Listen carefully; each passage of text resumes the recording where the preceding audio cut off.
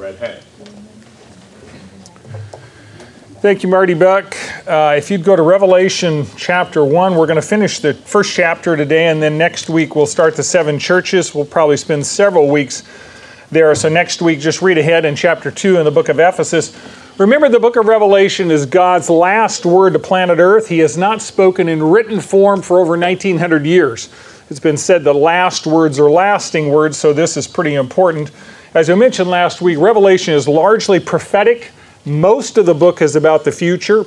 As we also mentioned last week, it's often neglected, mostly misunderstood, but chapter 1, verse 3, God promises a blessing on people who do 3 things. 1, read it. 2, hear it. And 3, what's the third one? Be blessed. Heed it, which means obey. You don't get brownie points. You don't get blessed for knowing. You get blessed for doing, right? That's what you've all told your children or grandchildren. Now that I've told you, do what I tell you to do, right? So, twice in the first 3 verses, chapter 1 and 3 verses, Jesus says that these things that are written are going to occur shortly.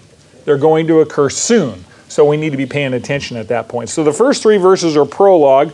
We're going to spend some time today in verses 4 through 20. And here's the key idea. The key idea is that Jesus is both present and actively working in His church. How often? Every day. Every day, every day, every day. And since you are part of His church family, He is present and active and working in your life, right? Say amen. Come on, you know He is. You'll figure it out here really soon. Chapter 1, verse 4.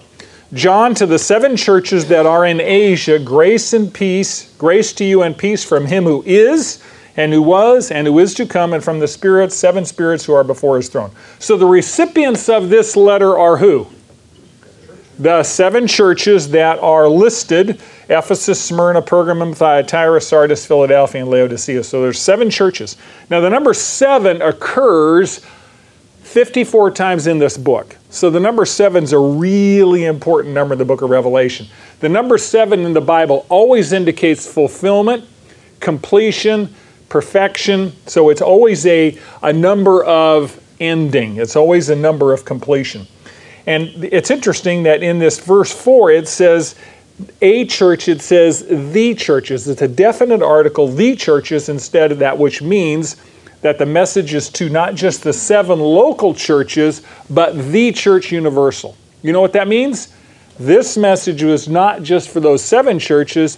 This message is for us today. God has some things to say to us today, and we need to pay attention. Now, following the listing of the churches, we come to one of the first benedictions in this book, and it says, grace and peace. Grace is God's attitude toward us who believe. And grace is what? Those of you know what grace is, what is it? Unmerited favor, which means you don't deserve it. Right? You look in the mirror and you say, I do not deserve the grace that I get. That's grace. If you deserved it, it would be earning, right? You get paid for the work you do.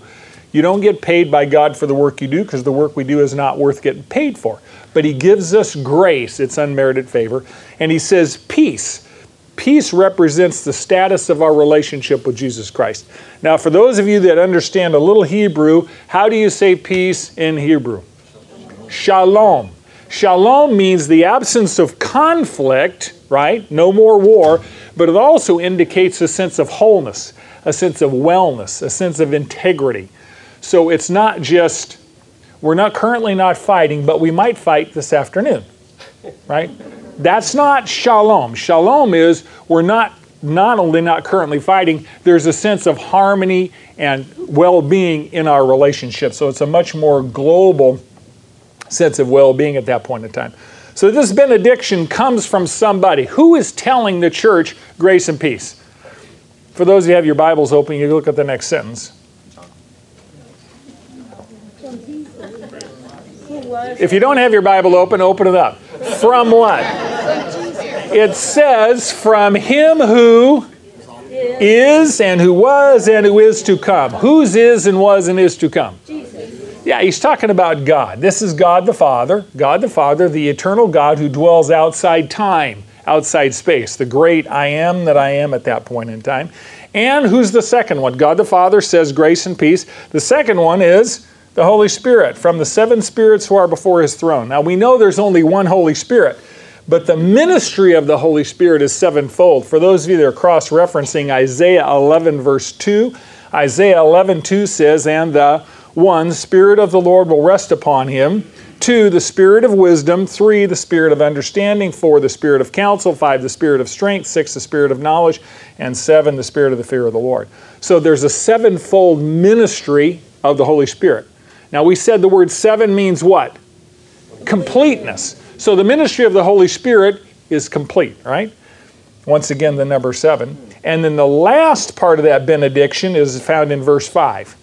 Grace and peace from God the Father, from the Holy Spirit, and from Jesus Christ. And there's a threefold description of Jesus Christ. What do we know about Jesus Christ based on verse 5? He's the faithful witness, right? Number 2, he's the firstborn from the dead. Number 3, he's the ruler of the kings of the earth, right? Say yes. Yes. I just want to make sure you're with me. The faithful witness. Jesus fulfilled the role of the prophet while on earth. And for those of you who are looking for a cross-check on this, John 18:37, Jesus, remember at his trial, is being interrogated by Pilate. Pilate thinks he's interrogating Jesus. Jesus is actually doing it.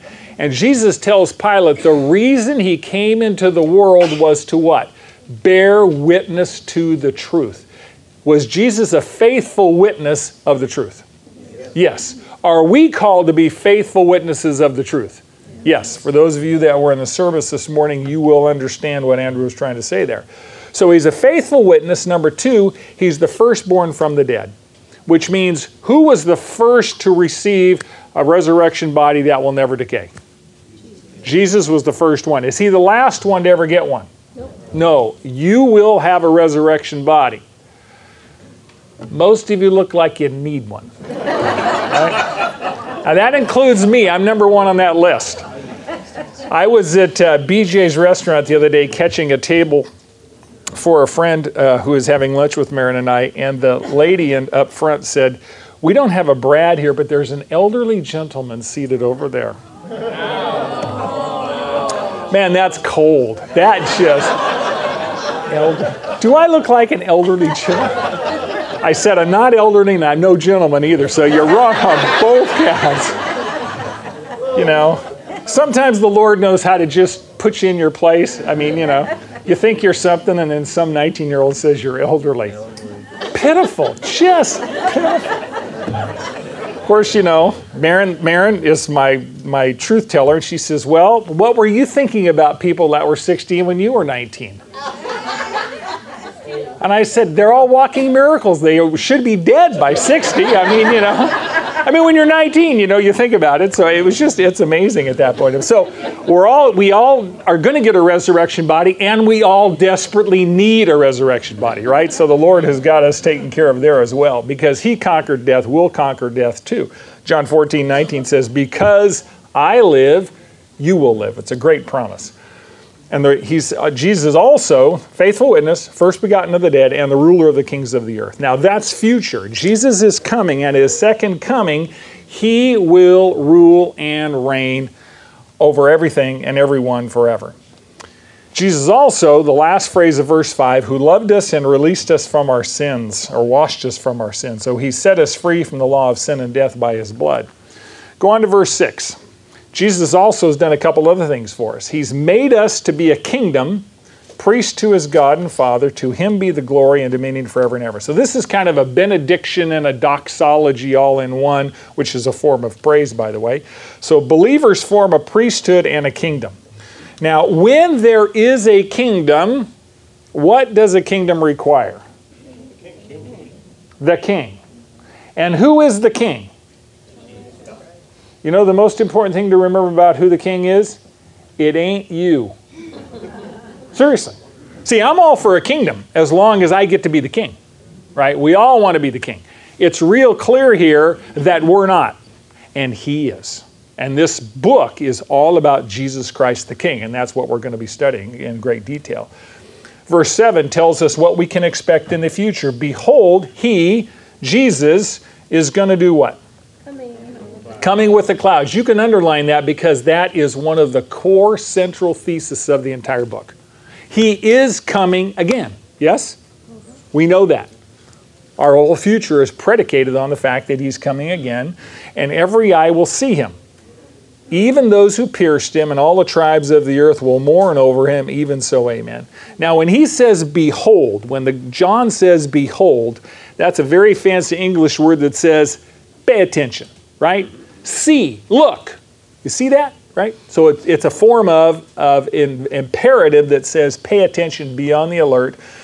And this is probably not terribly biblical, but when he says, behold, he's coming with the clouds, I think of Arnold Schwarzenegger saying, I'll be back, right? He's coming back. That's imperative to remember. When you look at the mess on the planet and you look at the news and you want to open your veins with a rusty scalpel, you have to remember that he is coming back. And when he comes back, what's he going to do? He's going to take care of business, which means justice will be served. Order will be restored, and his place will be as king. So he says, pay attention, I'm coming back, and here's the operational application for you. Am I ready to receive my king? If he was coming back this afternoon, would I have unfinished business that I have to take care of before I'm ready to receive him? Paula, you were going to say something? No, I have a question. Okay, talk to me. It says all will see him and also who pierced him. Mm-hmm. So is that when we get our bodies, is when we all go up? Because the people that pierced him are all... Yeah, the people that pierced him are all dead. And it's a good point. Zechariah 12:10 tells us that when Jesus comes the second time, he's going to give the nation of Israel a spirit of grace and repentance. And they will mourn the current people that are alive at that point in time over the fact that their ancestors, their family, their nation, Israel, crucified him. So that spirit of repentance is coming. By the way, we look at this and we go, well, how can everybody see Jesus when he comes back? I mean, he can't show up on all places on the planet at the same time. Really? Is he God? See, he's not local. We go, well, if he's going to come, he's got to come in Bakersfield. How can he show up in, Arkansas at the same time? He's not a local God, right? He's not limited to space and time. When he comes back, everybody will see him. Do I know how? No, I don't. But I promise you, if he said, let there be light, and there was light, he can make your eye see him. Trust me, not a problem. Every eye is going to see him. Here's the key point. Some people are going to be thrilled to see him, and some people are going to throw up when he comes back, right? The people that are thrilled to see him are people that know him as king now. They've received Jesus as Savior. They've acknowledged his lordship. They're in humble service to him. They're not in rebellion. Who are the people that are going to have a real problem? Well, it says that the tribes of the world are going to do what? It says they're going to mourn. Now, this is just a hint. That's not a party. That is a serious problem. These people are going to be seriously in trouble, and they know they're seriously in trouble. If you look at Revelation 6, if you just want a little cross-check here, Revelation 6, 15 to 16, it says, the kings of the earth and the presidents and the prime ministers and the royals and all the popular, powerful people in Revelation 6, verses 15 to 16, they're going to hide themselves in caves. And they're going to say to the mountains, fall on us and hide us from the wrath of the Lamb. Right? They're in trouble at that point, and they know they're in trouble because Jesus doesn't come back as a suffering servant. He comes back as a king. Right? He comes back as the king. He is sovereign. So do tribes of the earth mean those who are associated with the earth and not those who are Yes. associated with him? Anytime it says of the earth, it literally means earth dwellers. Right? It's people who the earth is their home. Now, do you live on planet Earth? Yes. Is the earth your home? Nope. No. It's your temporary residence. Like Pastor Andrew said this morning, you are migrant workers in God's field on the planet. Migrants are not permanent, they're temporary. You're here for a few years to accomplish God's purpose. Where's your citizenship? Heaven, right? So we need to remember that there are people, though, This is their earth. This is their home. It's all they know. And they are in rebellion against God at that point in time. And when he comes back, they're going to say, hide me because I am not ready to face my judge. And they're not going to have any choice because he's coming back and he's going to execute justice. Verse 8. Jesus identifies himself 2 or 3 ways. He says, I am the Alpha and the Omega, says the Lord God, who is and who was and who is to come, the Almighty. Now, the Alpha and the Omega are what? Some of you know a little bit about Greek. What's Alpha and Omega? First letter of the Greek alphabet, last letter of the alphabet. So Jesus is saying, I am the beginning of all things, I'm in between all things, and I'm the end of all things. The Alpha and the Omega encompasses not just the first and the last letter, but the whole alphabet. Everything in between. So he identifies himself as sovereign. He also says he's almighty. Almighty means, shows up 9 times in Revelation. Almighty means what? Almighty. Right? Almighty, right? No one stronger. You know, sometimes it's pretty obvious. You look and go, oh, there must be some esoteric answer. You know, a lot of times it's just real clear, right?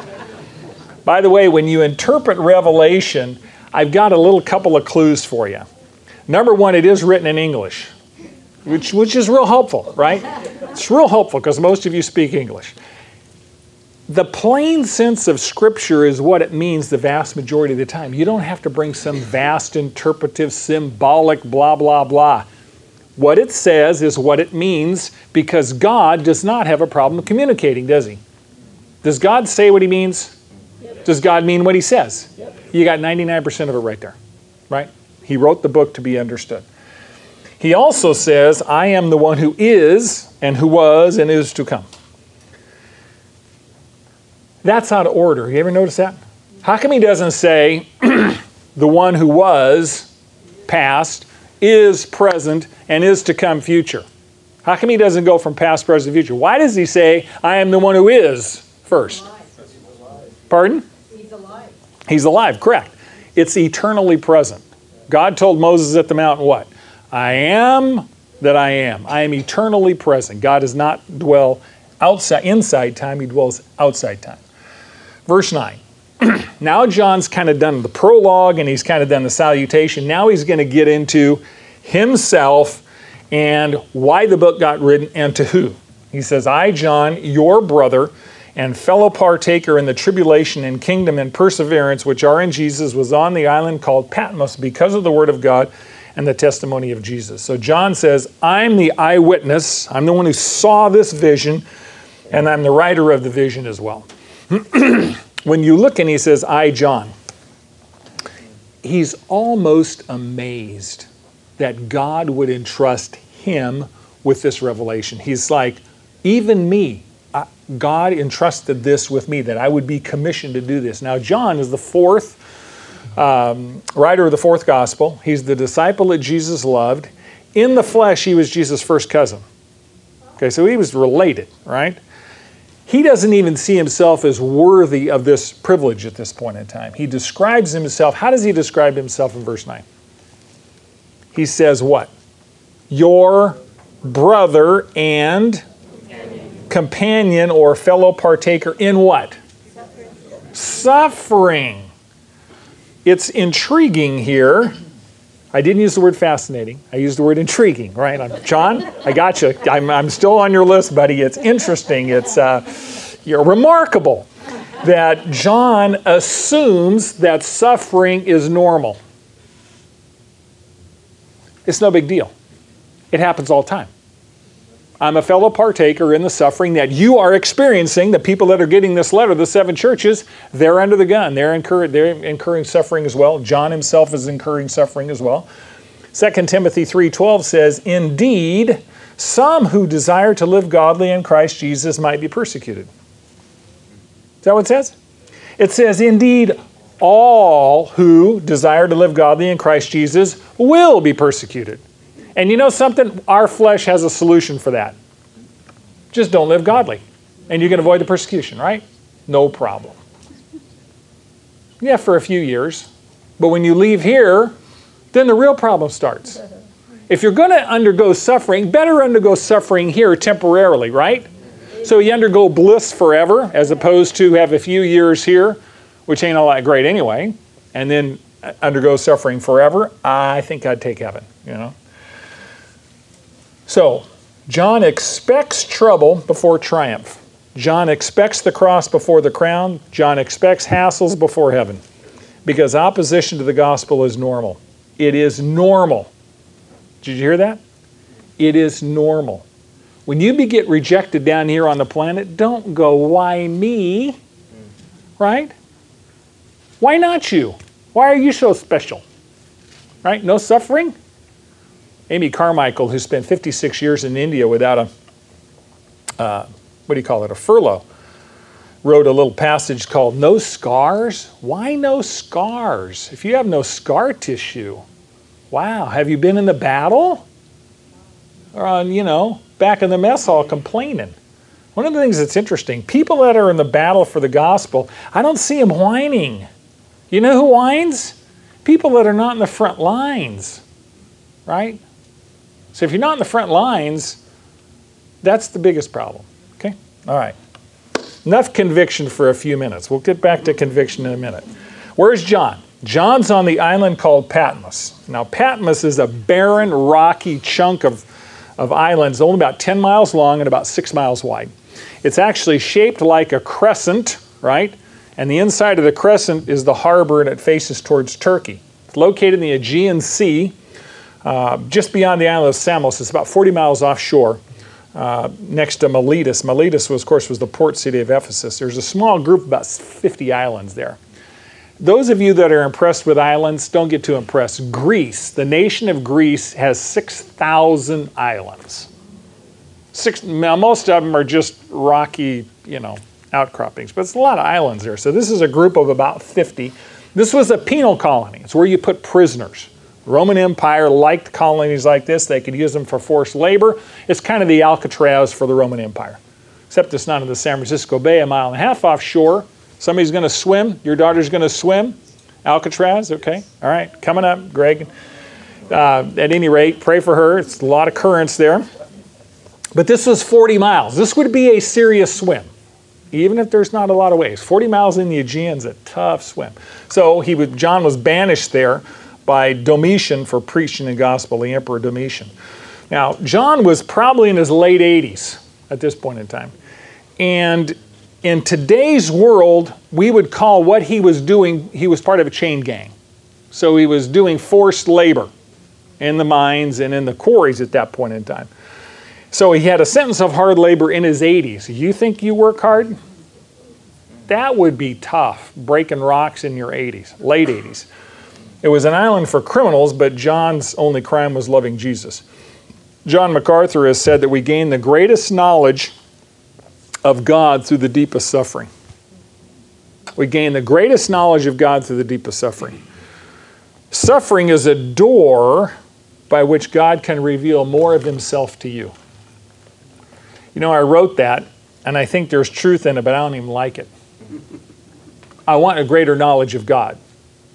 But sometimes the way God reveals himself to me more is through pain. Right? Would you say that's true? Most of the lessons that we remember in life are lessons that came through suffering. There's a lot of lessons I have learned that I have forgotten. But most of the ones I have scar tissue on because I got pain, experienced pain, I remember those. You probably do too. So John was shut off from the world by a human king, but the eternal King of Kings revealed a spiritual world to him that was far more real than the world he had left. Now John was in pretty good company. Moses received the Pentateuch, the first 5 books of the Bible. Where was he when God told him that? In the wilderness with 2 million whiners. Right? That's when he received the Pentateuch, right? And he was responsible to lead them. David wrote a good chunk of the Psalms when he was doing what? Running for his life from King Saul. Isaiah died as a martyr. How did Isaiah get martyred? He was sawn in half. They stuck him inside an empty log and sawed the log in half. Now that's not a fun way to go. All right?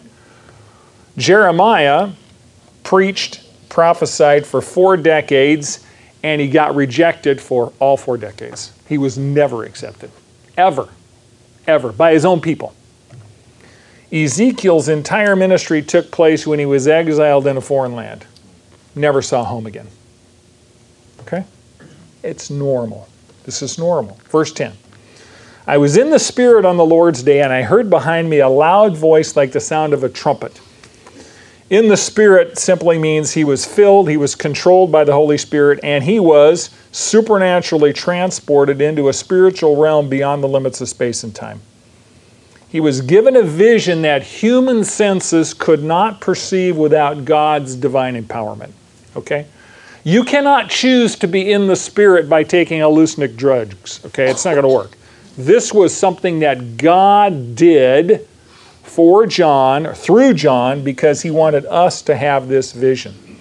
Peter also experienced the supernatural vision. Remember when Peter got the vision of the clean and unclean animals? He was taking a nap. Taking a nap is no guarantee you're going to have that, by the way, but Acts 10 and 11.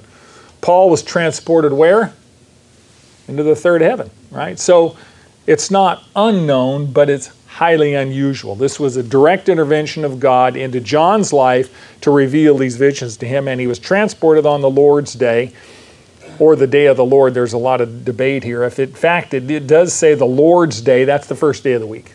That's Sunday, right? If it says on the day of the Lord, and I've read a lot of commentaries that argue this at that point in time, the day of the Lord is a future day of judgment when he deals with sinful humanity at that point in time. But at any rate, he hears the voice of a trumpet, a loud voice like a trumpet. It's a piercing, penetrating sound that can't be ignored. I guess the best way I could say of it is, how many of you have been in the car and heard a train whistle? Can you hear the train whistle even with your windows rolled up? If you're close enough, you can. Okay? Anytime you hear a loud sound or a loud voice in the book of Revelation, and you're going to hear that theme several times. I heard a loud voice. I heard a loud sound.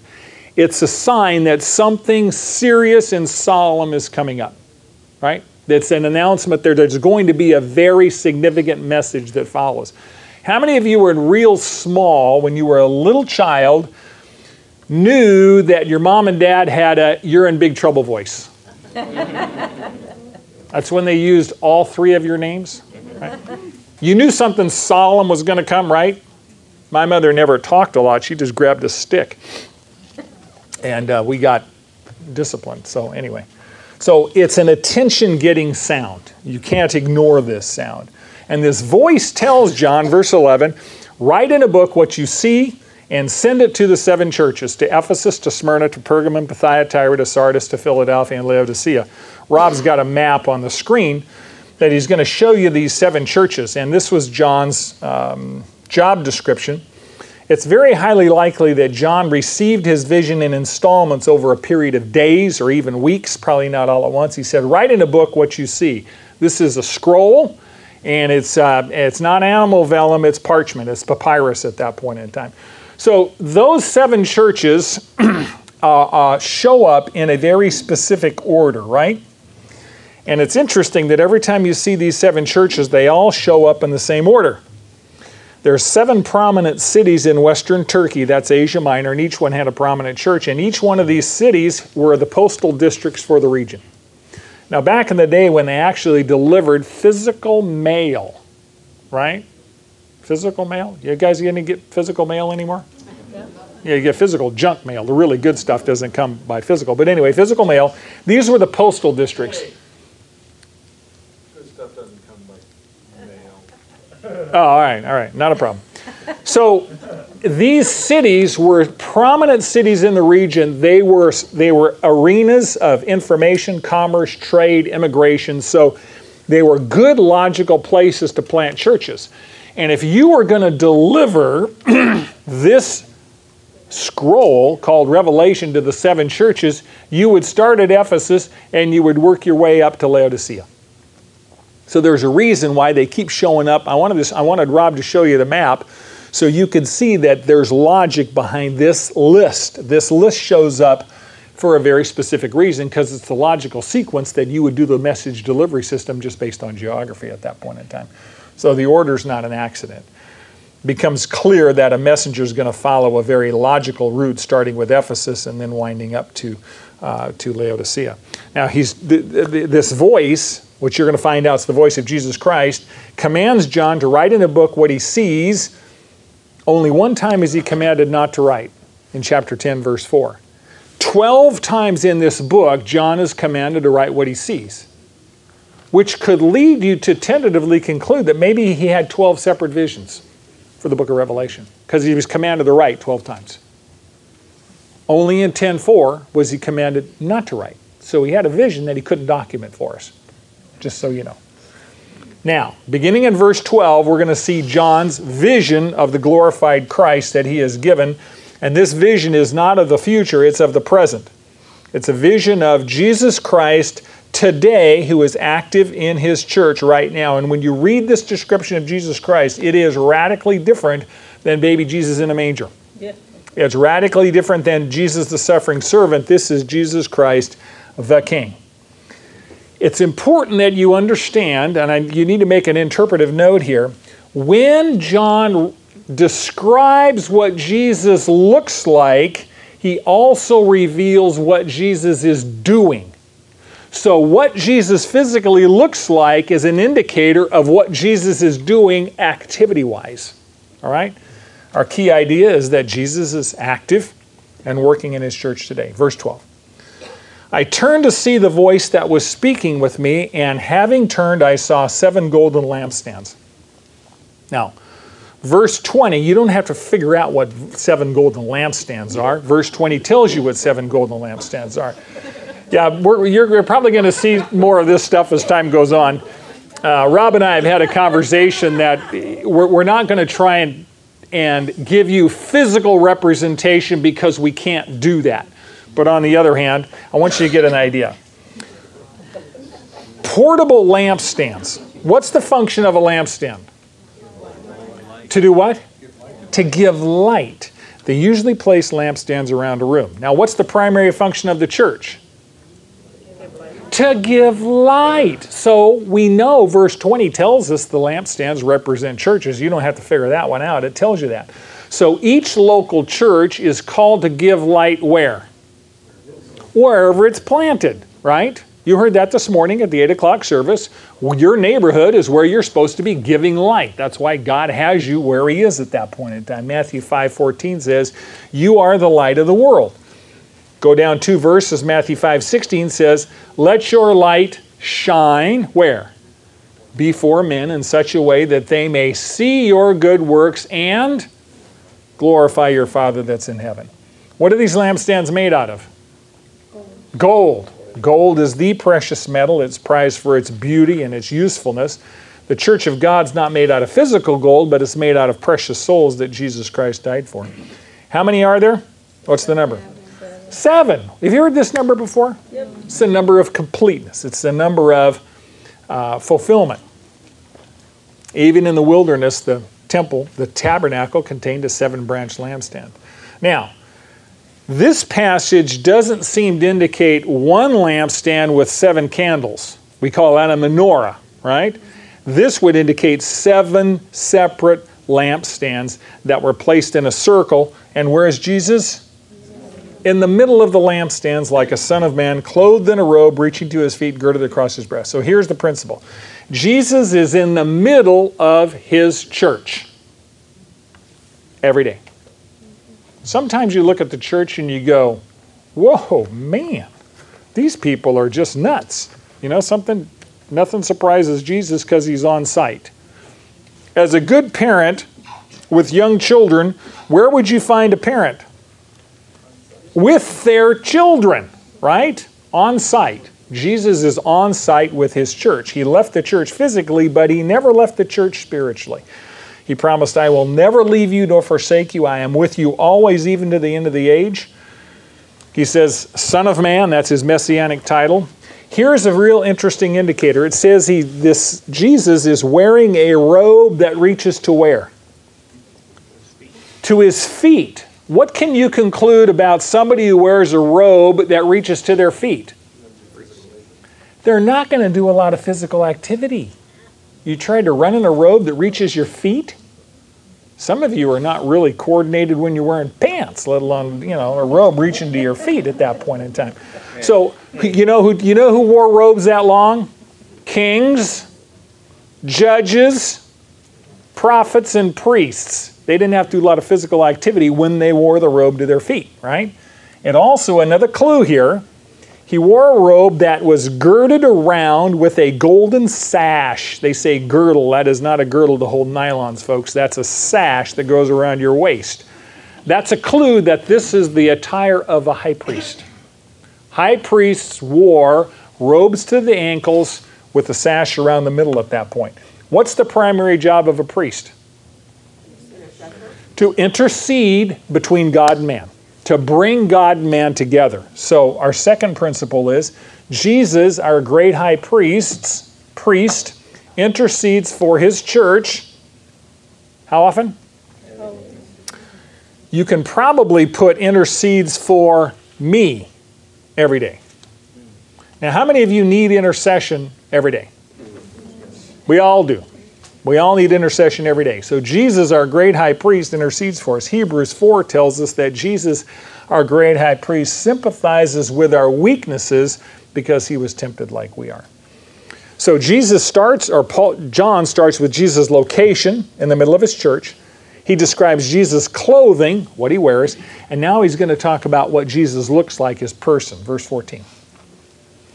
And his head and his hair were, what color?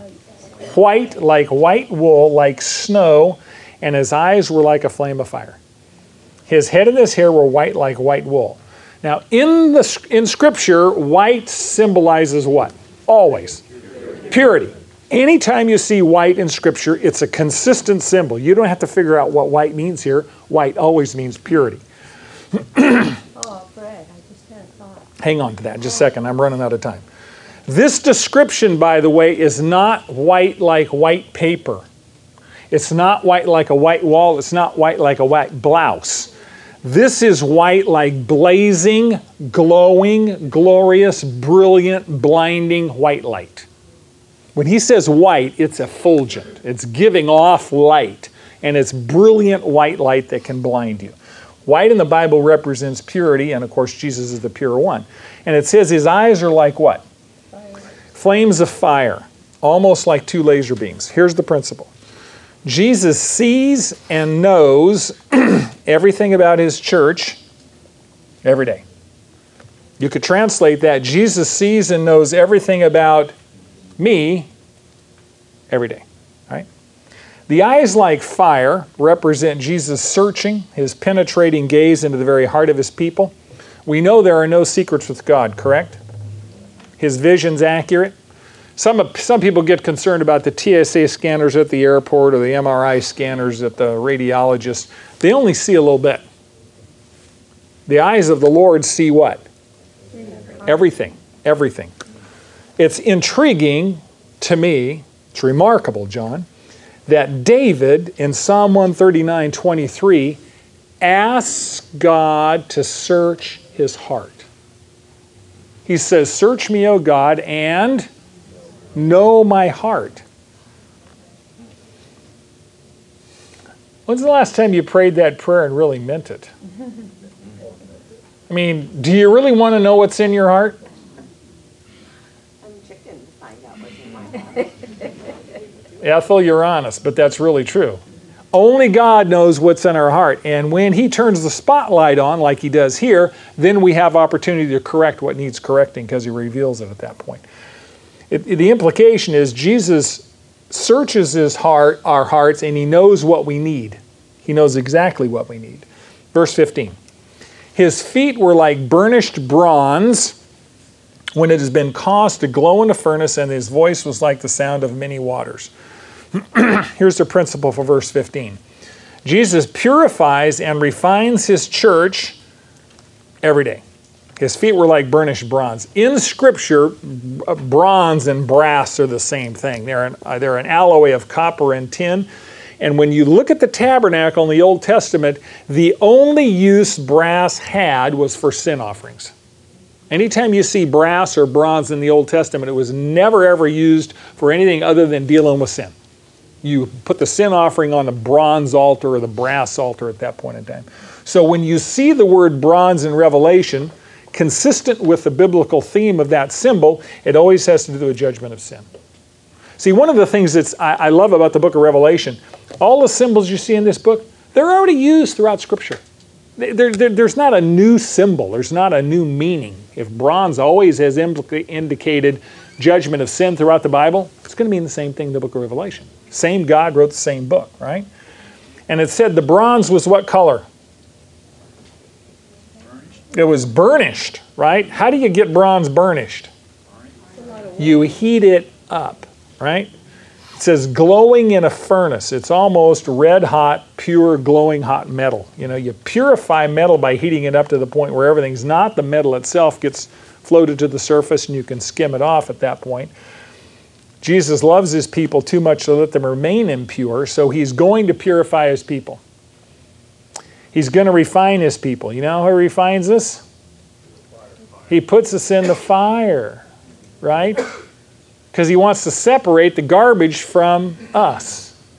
And the best way to do that is to heat up our life. And I can hear some of you go, oh man, can't there be an easier way? I mean, isn't there a real easy way? If there was an easier way, God would do the easier way. But he wants us pure because he loves us. Sometimes when you have cancer, what do you have to do? You have to go to somebody who's really good with a knife, right? We call it surgery. God does surgery on us, yes? Now the problem is, sometimes us as patients, we don't want surgery. We'd rather die with the cancer, right? Has God ever tied you down so he could do surgery in your life? Uh-huh. He has. And he will, because he wants you eternally with him. It says his voice is like the sound of many waters. It's almost like Niagara Falls or surf on the shoreline. Here's the principle. Jesus speaks to his church, how often? Every day. Jesus speaks to you every day. I remember a number of years ago, Maren and I were at the Niagara Falls on the Canadian side, and the sound is so huge, you feel it. I mean, it almost rumbles. It is just amazing. The composer Gustav Mahler, who was known to write symphonies that blow your doors off, the guy had brass sections that were out of sight. And he sat next to Niagara Falls in the 1890s, and he said, "At last, fortissimo." That's a sound. If you've not been there, sometime do it at that point in time. So one of the thoughts that came to me, if Jesus speaks to you and I every day, have you ever noticed that in Scripture, no one is ever recorded as interrupting God when God is speaking? Have you ever noticed that? Have you ever been interrupted? Doesn't it just fry your potatoes? I mean, you just want to slap them, you know? And Brad here is guilty of that. Seriously. My big mouth, I can interrupt, right? Because I got something to say, and of course everybody should hear it. Yeah, right. But it's intriguing that when God speaks in Scripture, mountains shake, earthquakes break out, you know, nature trembles. His voice is so overwhelming that people fell on their faces when they hear him.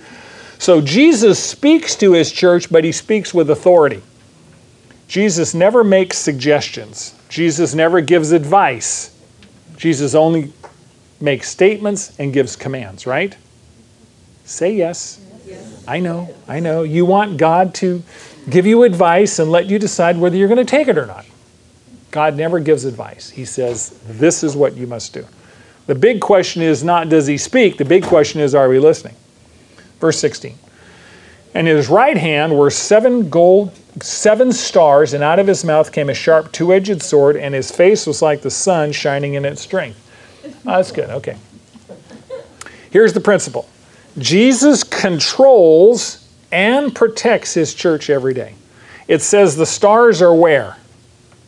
Where is the stars? In his right hand. What do you know about the right hand in the Bible? When it says the right hand of God in the Bible, what are they talking about? Power, control, honor, authority. When Jesus holds you in his right hand, who's in charge? He's in charge. He's in control. So he's in control of his church. Now, verse 20 tells us that these stars represent the leaders of the church. Sometimes stars in Scripture mean angels, but nowhere in the Bible is ever taught that angels lead churches. So these stars are most likely human leaders of these 7 churches. Jesus controls his church and the leadership of those church. You've heard the old song, he's got the whole world in his what? Is it plural or singular? You know, it doesn't take 2 hands for God to hold the whole thing. You ever thought about that? He can do it with 1 hand. Kind of interesting. You know, you and I, if we want to hang on to something, we hold on with both hands. God can do it with 1 hand. Kind of neat, right? Jesus said, my Father is greater than everyone, and no one is able to take someone out of my Father's hand. So when you're in the hand of God, as they say in Allstate, you're in good hands, right? So the hand of God is a place of safety because only he's in control of everything. And it says, out of his mouth comes what? A dull sword, right? A dull single-sided sword? It says a sharp two-edged sword, which is anything cut both ways at this point. The Greek word for sword here is rhomphia. And this is a very long, heavy sword. Mike Scott knows all about this. Mike's an expert on Roman tradition. It's not the Machaira, which was the short 18-inch sword. This was the long sword that you stabbed people with. And a sword that used by Rome as it was a principal offensive weapon was not designed to wound you. It was designed to kill you at that point in time. So if Jesus wields a sword, he's going to protect his church, right? Say yes. Yep. Now here's what's frightening.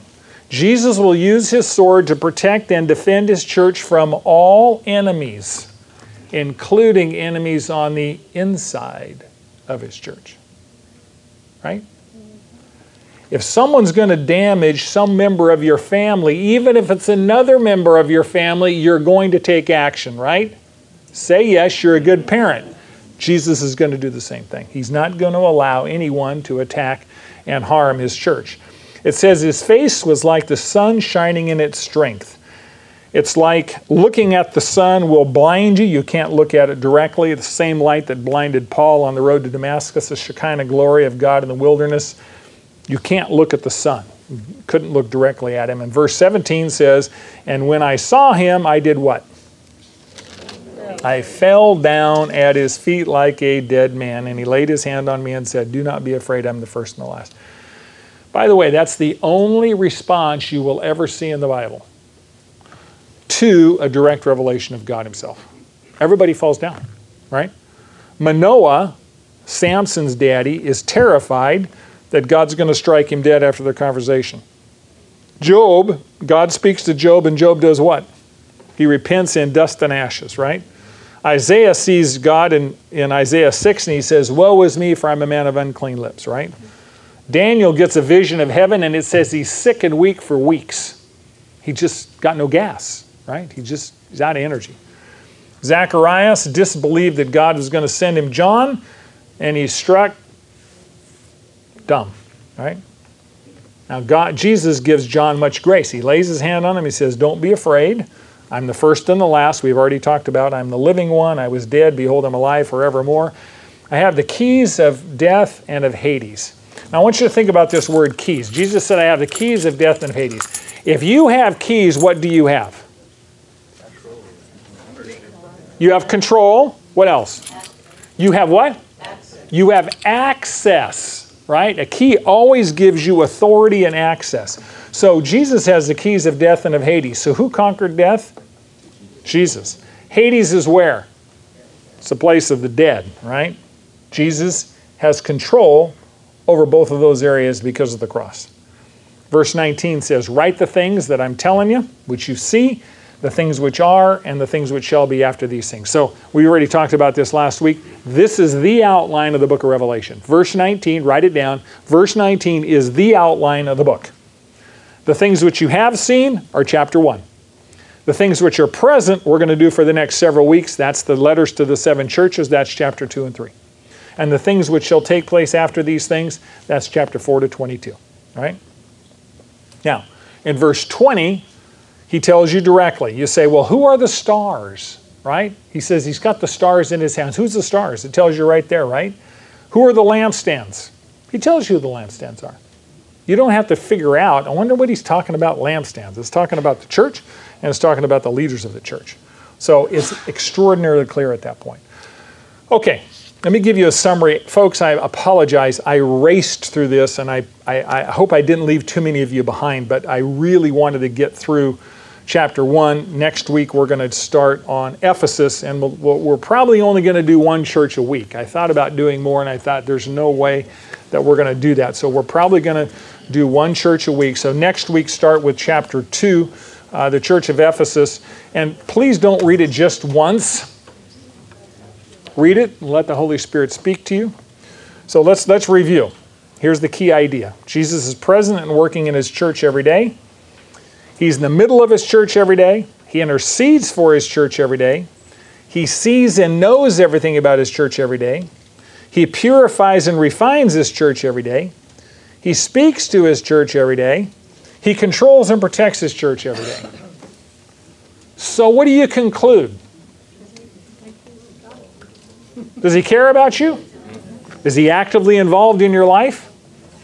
Dramatically involved in your life. It should give us tremendous hope, because what you're going to see in the book of Revelation is both going to thrill you, and if you read this thing with any kind of insight at all, it will terrify you. If this book doesn't scare you at the same time it excites you, you're not getting the picture. Okay? All right. I love you guys. Because I love you, I told you what God says. That's all we do. It's all written down. And now that you know what he says, and what do we say? Write down one thing. One thing this week you're going to do as a result of what you now know. Just one. Not two, one. All right. I love you.